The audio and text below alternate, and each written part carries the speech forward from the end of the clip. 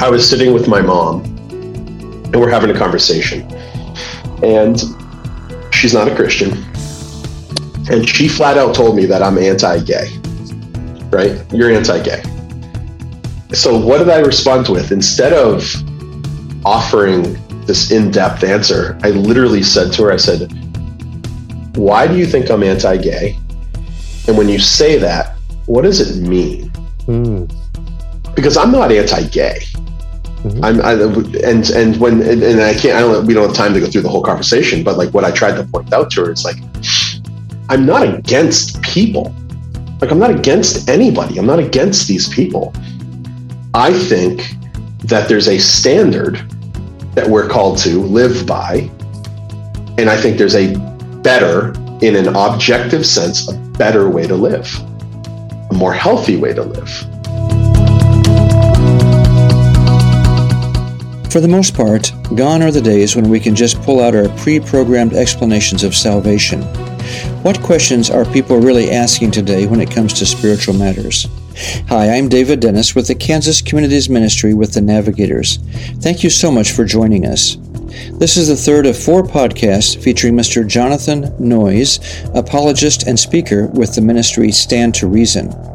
You can find out more about Mr. Noyes and the Stand to Reason ministry at str.org.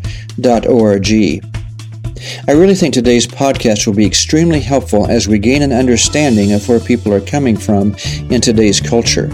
It will help us as we seek to love, understand, and minister to others. Today we're going to get into the idea of relativism and the tremendous impact it has on our culture. We start with asking John about the difficult questions people are raising today. What are the questions that people are asking? I mean, probably in the 1960s or before, there may have been people who have asked, is there really a God? And they would be thinking about that. I take it that people don't directly ask that question nowadays as much. What kinds of questions do you think, from an apologetic standpoint, people are really asking? And particularly non-Christians, I'm talking about. Yeah, sure. I think that they're asking more culturally motivated issues. I think that we got to understand that up until fairly recently, I think the culture was at least influenced by the Christian worldview. And I think most people would have admitted that. I don't think the Christian worldview has much of an influence right now in Western culture, at least certainly in the United States. That those days are gone. So there's less common ground. I think that the majority of people, when you even discuss, for example, what's in the Bible, most people haven't read the Bible. Where in previous, if you go back 100 years, the Bible was central to teaching, in the public schools or whatnot. And I'm not saying we need to get back there. I'm just saying that's the way it was. So there was more, at least secondary or tertiary knowledge as to what the Christian worldview entailed. Now it's just not there. Yeah. So they're heavily influenced by naturalism, by relativism, and these other worldviews. So the questions have changed. So instead of asking, does God, I think people are still asking, does God exist? But it comes in a different way. They were asking questions like, is life meaningful? Right? They're asking questions of value.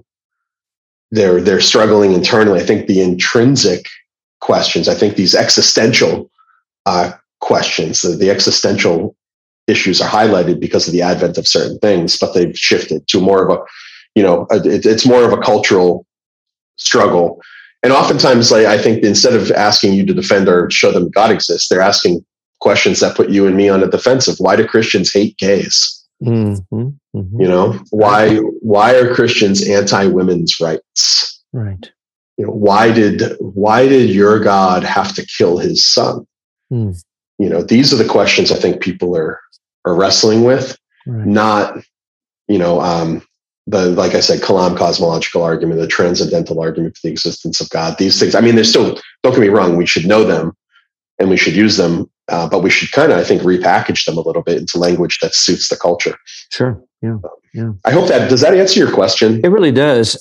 And just to push that just a little bit more, they're not asking, for example, is homosexual behavior right or wrong? they're really asking, why do you as a Christian oppose that? And Yes. therefore you hate homosexuals as an example.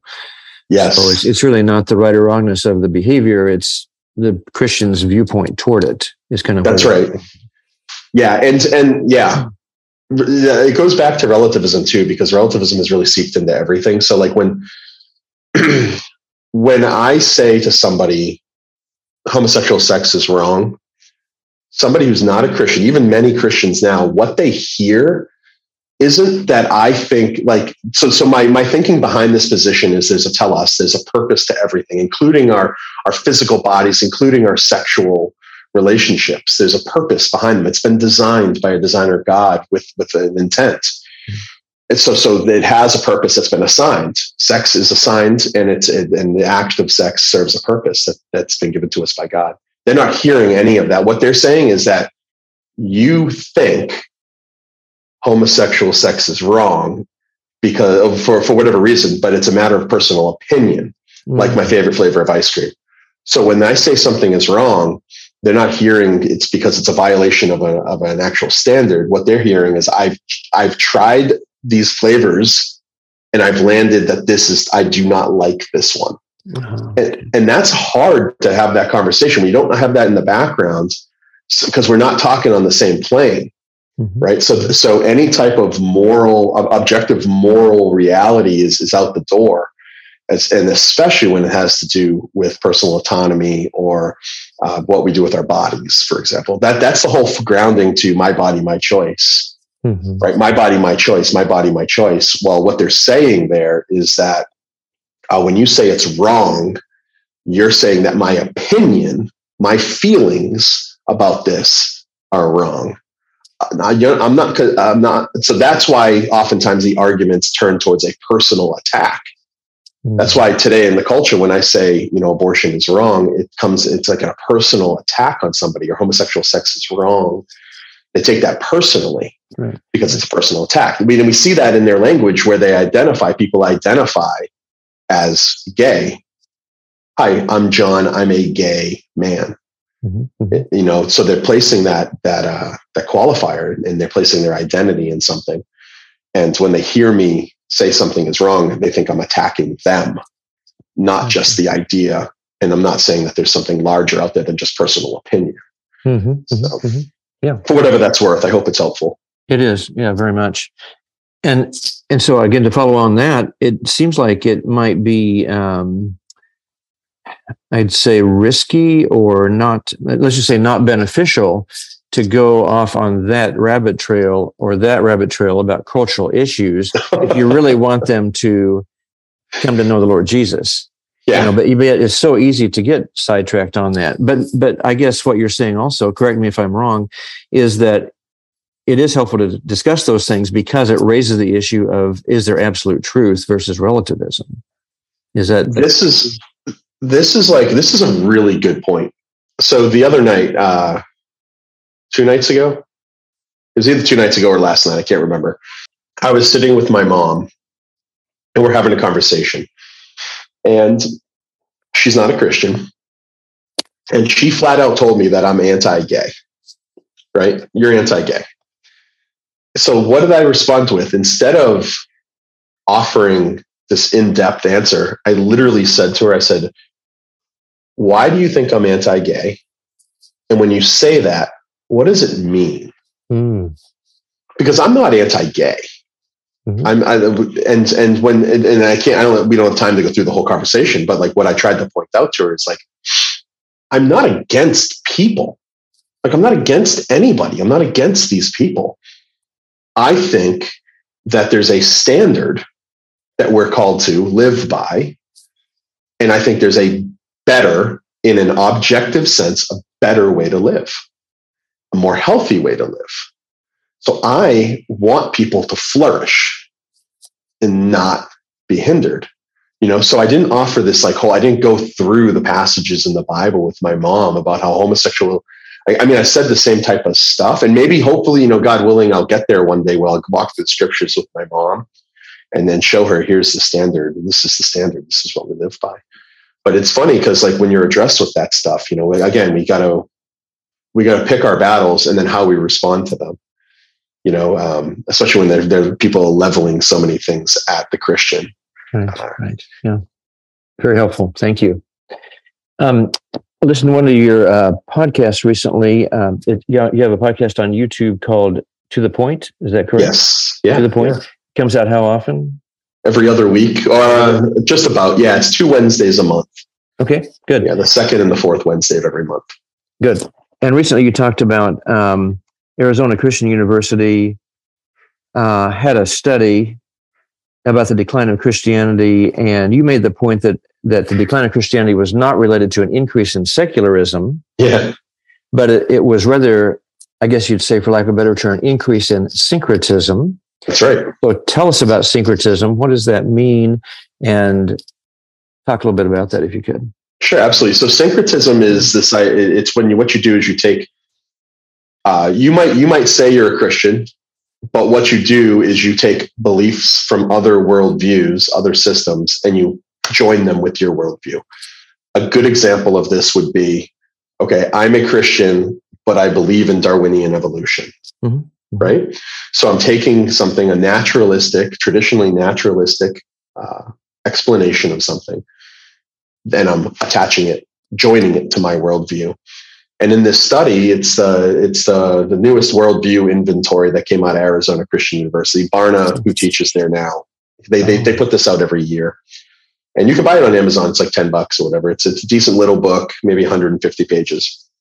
And what they found is that the Christian worldview accounts for 6% right now of the population. That's people who, when they're surveyed and asked directly what they believe, the way they answer the questions are Christian. 6% of the population, which to me and you, I'm like, oh my gosh, that's awful.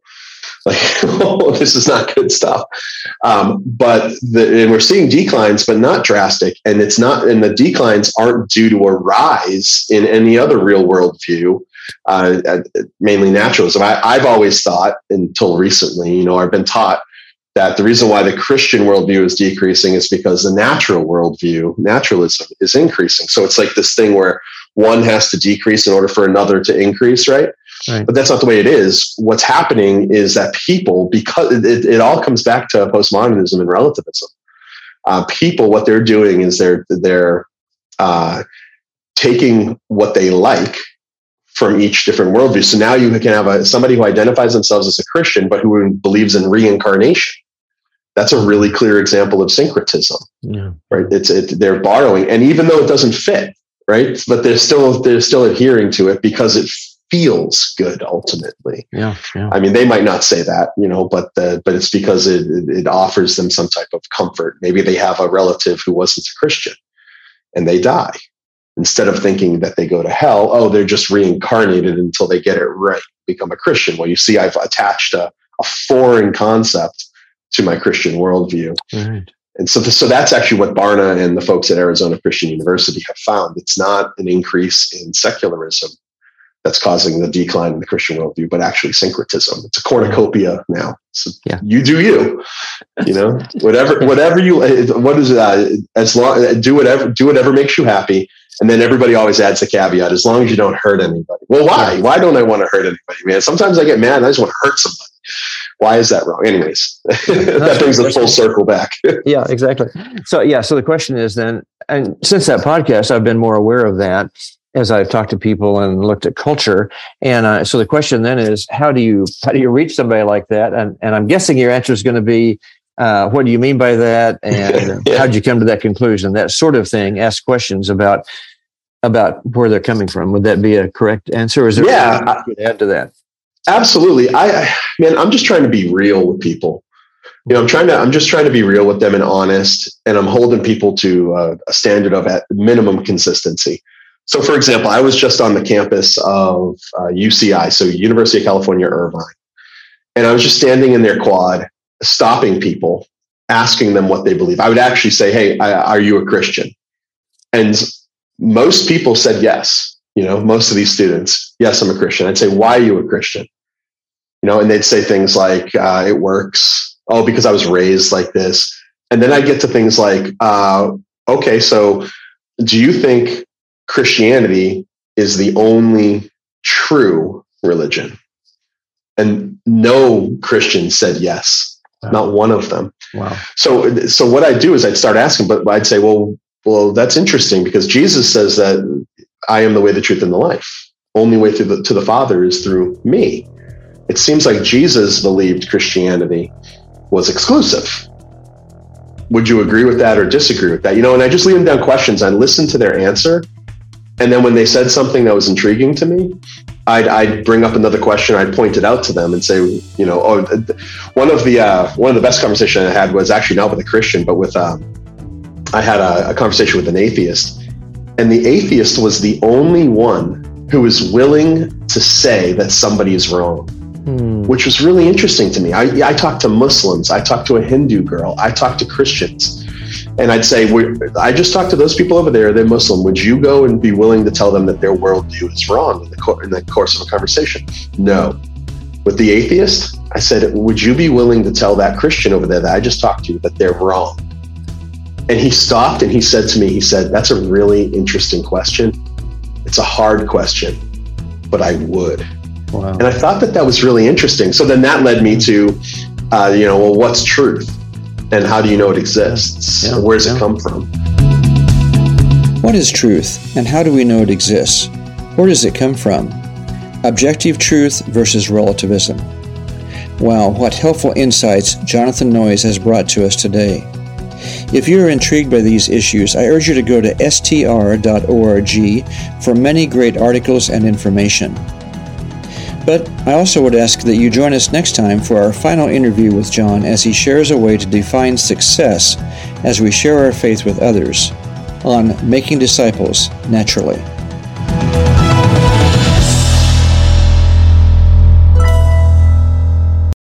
The views expressed on this podcast are those of the speakers and are not necessarily the views of the Navigators, nor of the Kansas Communities Ministry. Thank you for listening.